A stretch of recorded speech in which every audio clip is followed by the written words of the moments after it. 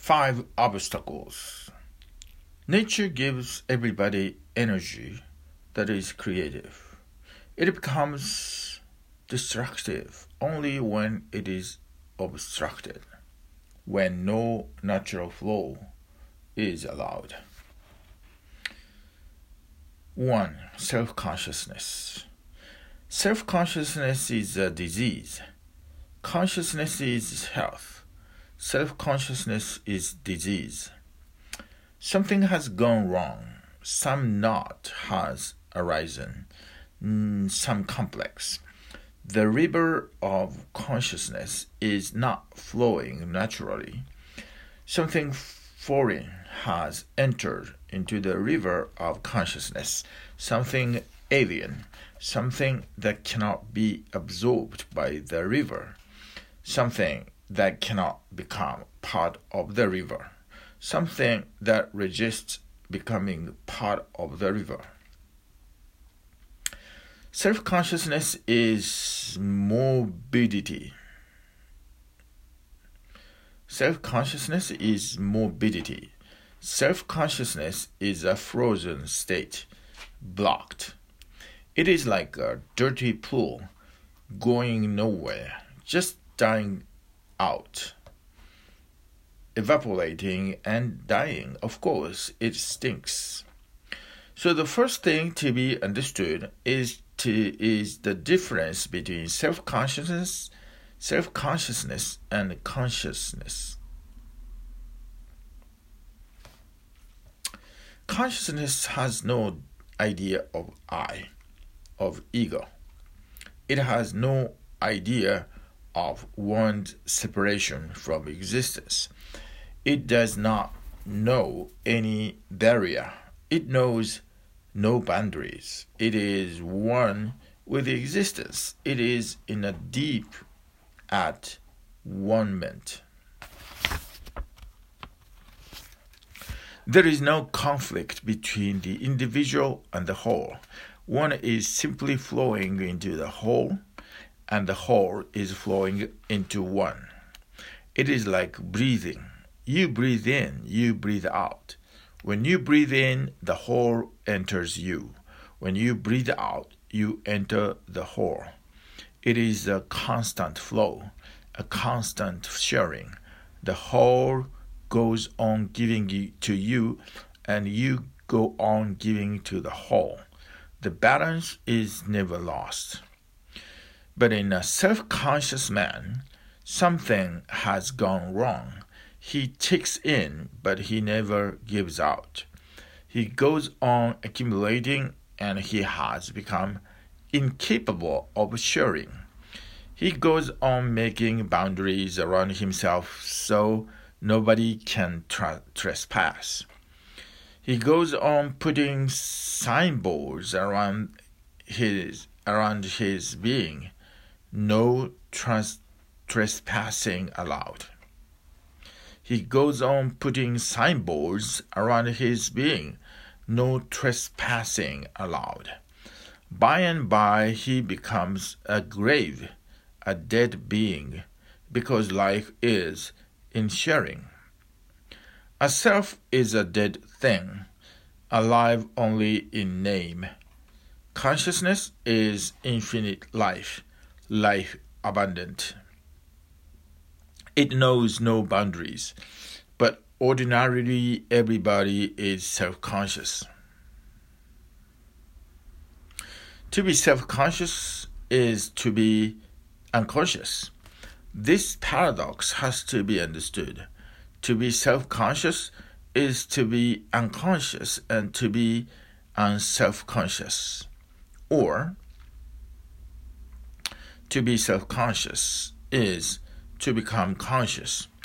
And when there is no self, when this small tiny self disappears, you attain to the real self within a capital S. Call it the supreme self, the self of all. So it is both no self in the sense that it is not only yours and the ultimate self also. because it is the self of all. You lose your tiny creature. You lose your tiny center, and you attain to the center of existence itself. Suddenly you become infinite. Suddenly you become infinite. Suddenly you are no longer bound. You have no cage around your being, and infinite power starts flowing through you. You become a vehicle, clear with no obstructions. You become a flute, and Krishna can sing through you. You become just a passage, empty, nothing of your own. This is what I call surrender. Self-consciousness is a non-surrendering attitude. It is the attitude of conflict, fight, struggle. If you are fighting with existence, you will be self-conscious, and of course, you will be defeated again and again and again. Each step is going to be a step into more and more defeat. Your frustration is certain. You are doomed from the very beginning because you cannot maintain this self against the universe. It is impossible. You cannot exist separately. You cannot be a monk.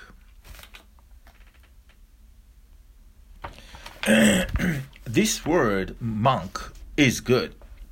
You must be aware of similar words that come from the same root, like monopoly or monastery or monologue.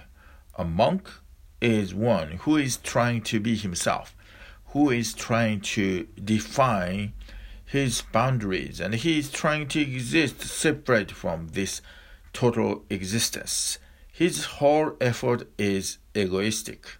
It is bound to fail. No monk can ever succeed. You can succeed only with God, never against Him. You can succeed only with the whole, never against it. So if you're frustrated, in deep misery, remember, you are creating that misery. And you are creating it by a subtle trick. You are fighting against the whole. It happened. It must have been a rainy season like this, and the village river was flooded. People came running to Mullah Nasruddin and said, "Your wife has fallen in the flooded river. Run, fast, save her." Nasruddin ran. He jumped into the river and started swimming upstream. The people who had gathered to see, they shouted, "What are you doing, Nasruddin? Your wife cannot go upstream. The stream has taken her downward." Nasruddin said, "What are you talking about? I know my wife. She can only go upstream." The ego is always in an effort to go upstream. People don't like to do easy things. Before they can do them, they want to make them hard, difficult.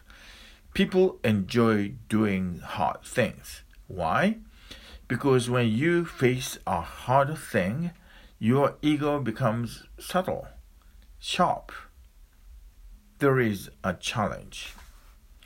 When the first group reached the top of Everest, everybody asked Edmund Hillary, "Why did you take such a risk?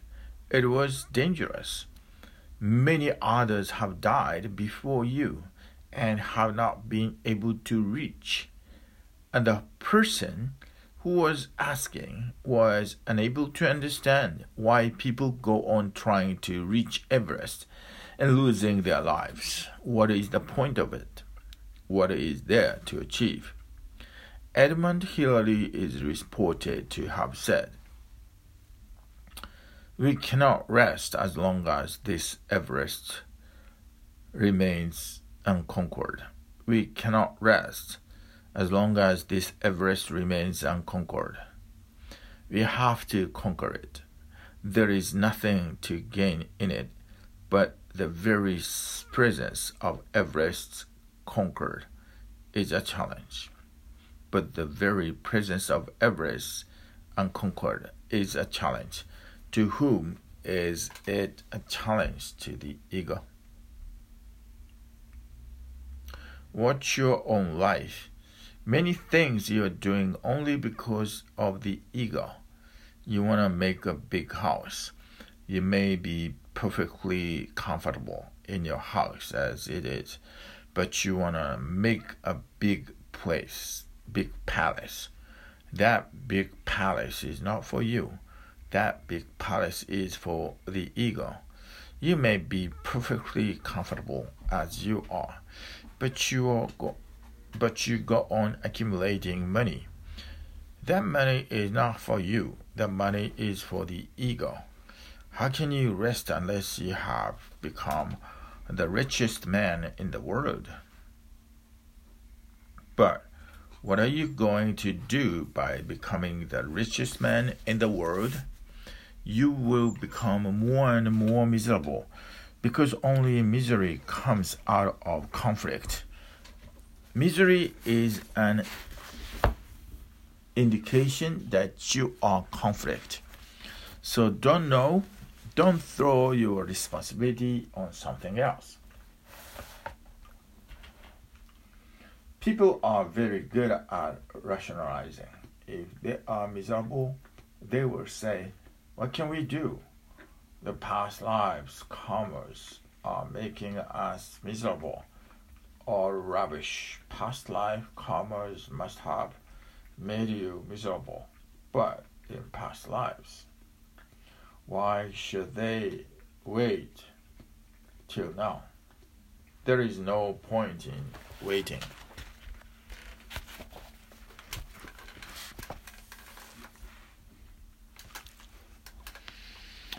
Your present karmas are making you miserable.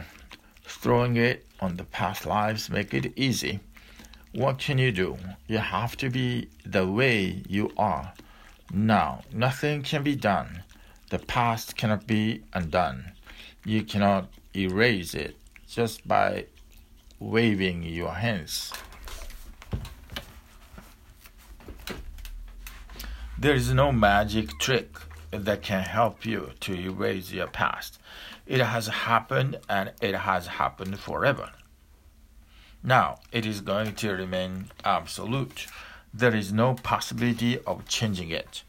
That relieves you of the burden, and you think, so, okay, I have to be miserable because of the past karmas. You can throw the responsibility on the devil. As Christians go on doing, Hindus go on throwing the responsibility on past karmas. The Christians go on throwing the responsibility on the devil. He must be creating traps for you. It is not you, it is the devil who goes on trapping you into miseries and who goes on pulling you down toward hell. Who is bothered with you? Why should this devil be bothered with you? Then there are Marxists, communists, socialists. They say it is the social structure, the economic system that makes people miserable. Then there are Freudians, psychoanalysts. They say it is the child and mother relationship. But it is always something else. It is never you. It is never you in the present. And I'd like to tell you, it is you. If you are miserable, you and only you are responsible. Neither the past, nor the social structure, nor the economic system. Nothing is going to help. If you remain you in any sort of a society, you will remain miserable. In any economic system, you will remain miserable. In any world, you will remain miserable if you remain you. And the first basic change happens when you start dropping the conflict with existence. That is the only meaning of all the great religions when they emphasize drop the ego. They are saying drop the conflict. I would like you to remember it more because drop the ego seems too metaphysical. Ego? Where is the ego? What is the ego? The world. The world seems to be known. You seem to be well acquainted with it, but it seems to be very vague. Cannot be grasped. I would like to make it more practical. Drop the conflict. Because ego is a byproduct of your conflicting attitude. People talk of conquering nature. People talk of conquering this and that. How can you conquer nature? You are part of it. How can the part conquer the whole? See the foolish of it. See the foolishness of it. The stupidity. You can be with the whole in harmony, or you can be in conflict with the whole in disharmony. Disharmony results in misery. Harmony results in bliss. Harmony naturally results in a deep silence, joy, delight. Conflict results in anxiety, anguish, stress, tension. The ego is nothing but all the tensions you have created around yourself. And in the first place, there is no need to create it. But why does man go on creating it? There must be some reason. Why does everyone go on creating the ego, the self? The real self is unknown. That's why. And it is very difficult to live without a self. So we create a pseudo-self, a substitute self. The real self is unknown. In fact, the real self never becomes absolutely known. It remains mysterious. It remains ineffable, indefinable. The real self is so vast that you cannot define it. And the real self is so mysterious that you cannot operate. You cannot penetrate it to the very core. The real self is the self of the whole. It is not possible for human intellect to penetrate, to ponder, to contemplate it. There is a famous story of a wise man who was called to see Alexander the Great. And Alexander asked him, I have heard that you have come to know what God is, so please tell me. I've been in search, and people say you have attained. So enlighten me about God, what God is. I've been in search, and people say you have attained. So enlighten me about God, what God is. It is said, the wise man said, you give me at least 24 hours to think over it. 24 hours passed, and Alexander the Great was waiting very eagerly. The wise man came and he said, 7 days will be needed. And then 7 days passed, and Alexander was very impatient. The wise man came and he said, 1 year will be needed. Alexander said, what do you mean 1 year will be needed? You know or you don't? If you know, you know. Tell me, why waste time? The wise man laughed and he said, the more I ponder, the more it becomes unknowable. The more I know, the more difficult it becomes to say that I know.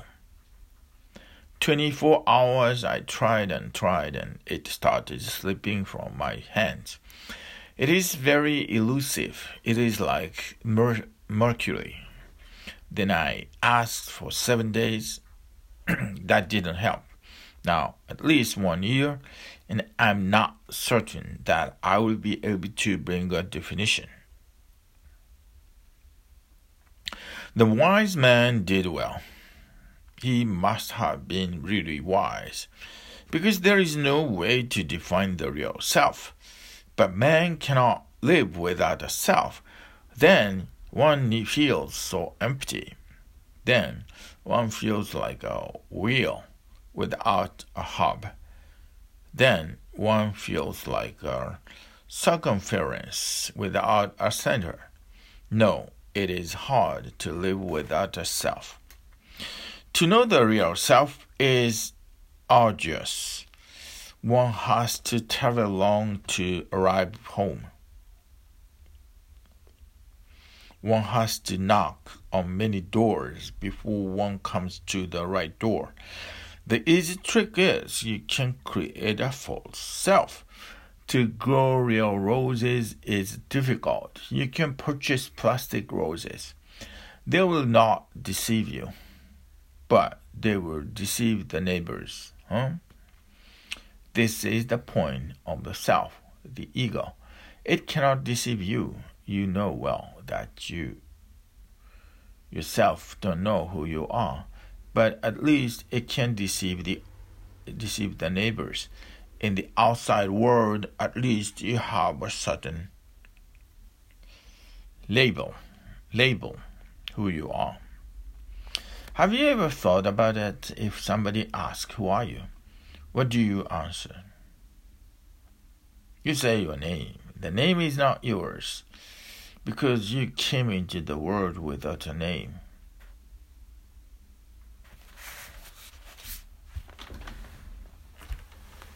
Oh, that's really true. The name is not yours because you came into the world without a name. You came nameless. It is not your property. It has been given to you. And any name A, B, C, D would have been useful. It is arbitrary. It is not essential in any way. If you're called Susan, good. If you were called Harry, good. It makes no difference. Any name would have been as applicable to you as any other. It is just a label. A name is needed to call you by, but it has nothing to do with your being.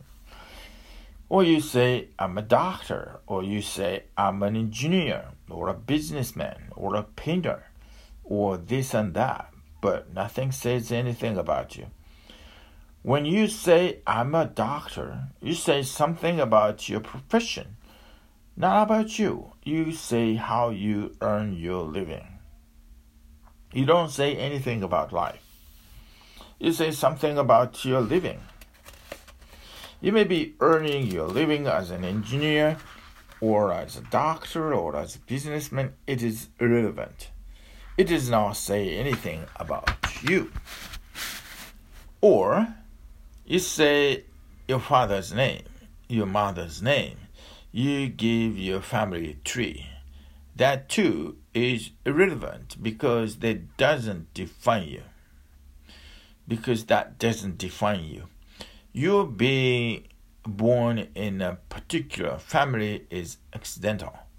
You could as well have been born in another family, and you would not even have noticed the difference. They're just utilitarian tricks, and man becomes a self. This self is pseudo-self, a created, manufactured self, homemade, and your own real self remains deep down hidden in mist and mystery. I was reading. A Frenchman was crossing the desert with the Arab guide. Day after day, the Arab never failed to kneel on the burning sand and call upon his God. At last, one evening, the unbeliever said to the Arab, "How do you know there is a God?" The guide fixed his eye upon the scoffer for a moment and then replied, "How do I know there is a God? How did I know that a camel and not a man passed last night?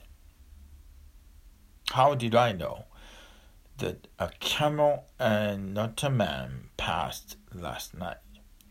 Was it not by the point of his hoof in the sand, and pointing to the sun, those last rays were fading over the horizon?" He added, "That footprint is not of a man." Yourself cannot be created by you. It cannot be man-made. Yourself you have brought with you.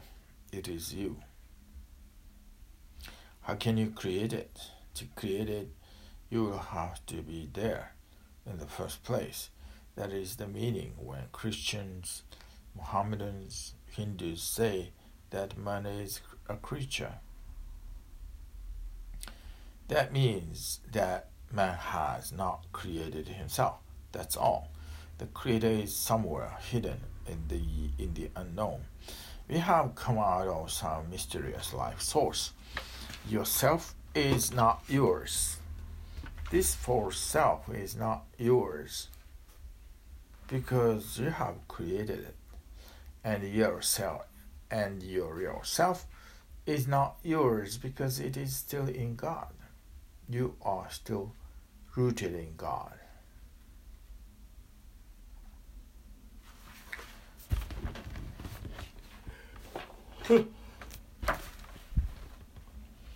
This false self that we go on carrying in our lives like a flag is always in danger of being damaged. It is very fragile. It is very weak.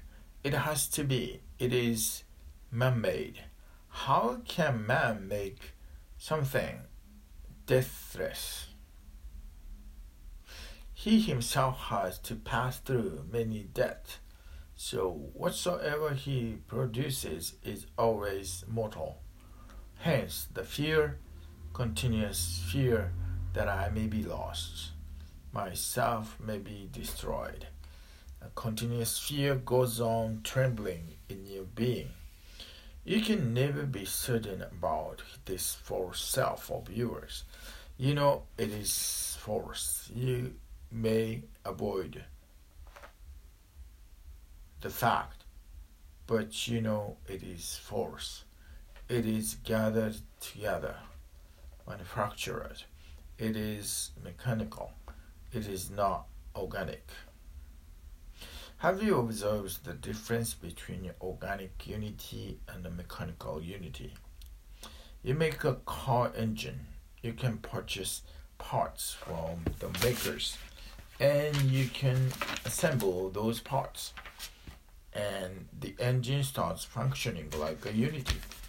Or you can purchase parts of a radio from the market, and you can assemble them, and the radio starts functioning like a unity. Somehow it comes to have a self. No part can function as a radio by itself. All parts together start functioning like a radio.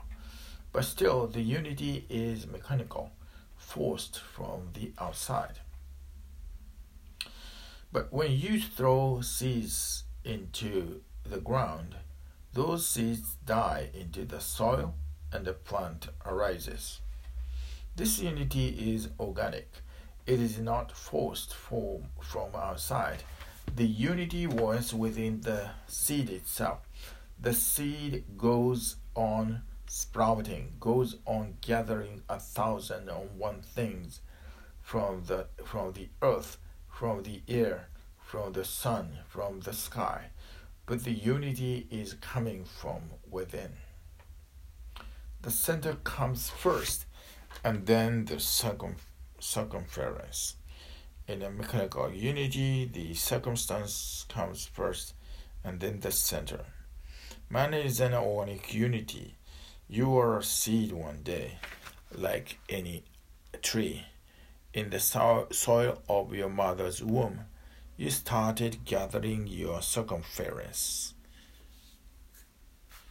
The center came first. The center preceded the circumference. And now you have forgotten the center completely. You live on the circumference and you think this is your whole life. This circumference and continuously living on it creates a sort of self, a pseudo-self, which gives you a feeling that yes, you are somebody, but it is always trembling because it has no organic unity in it.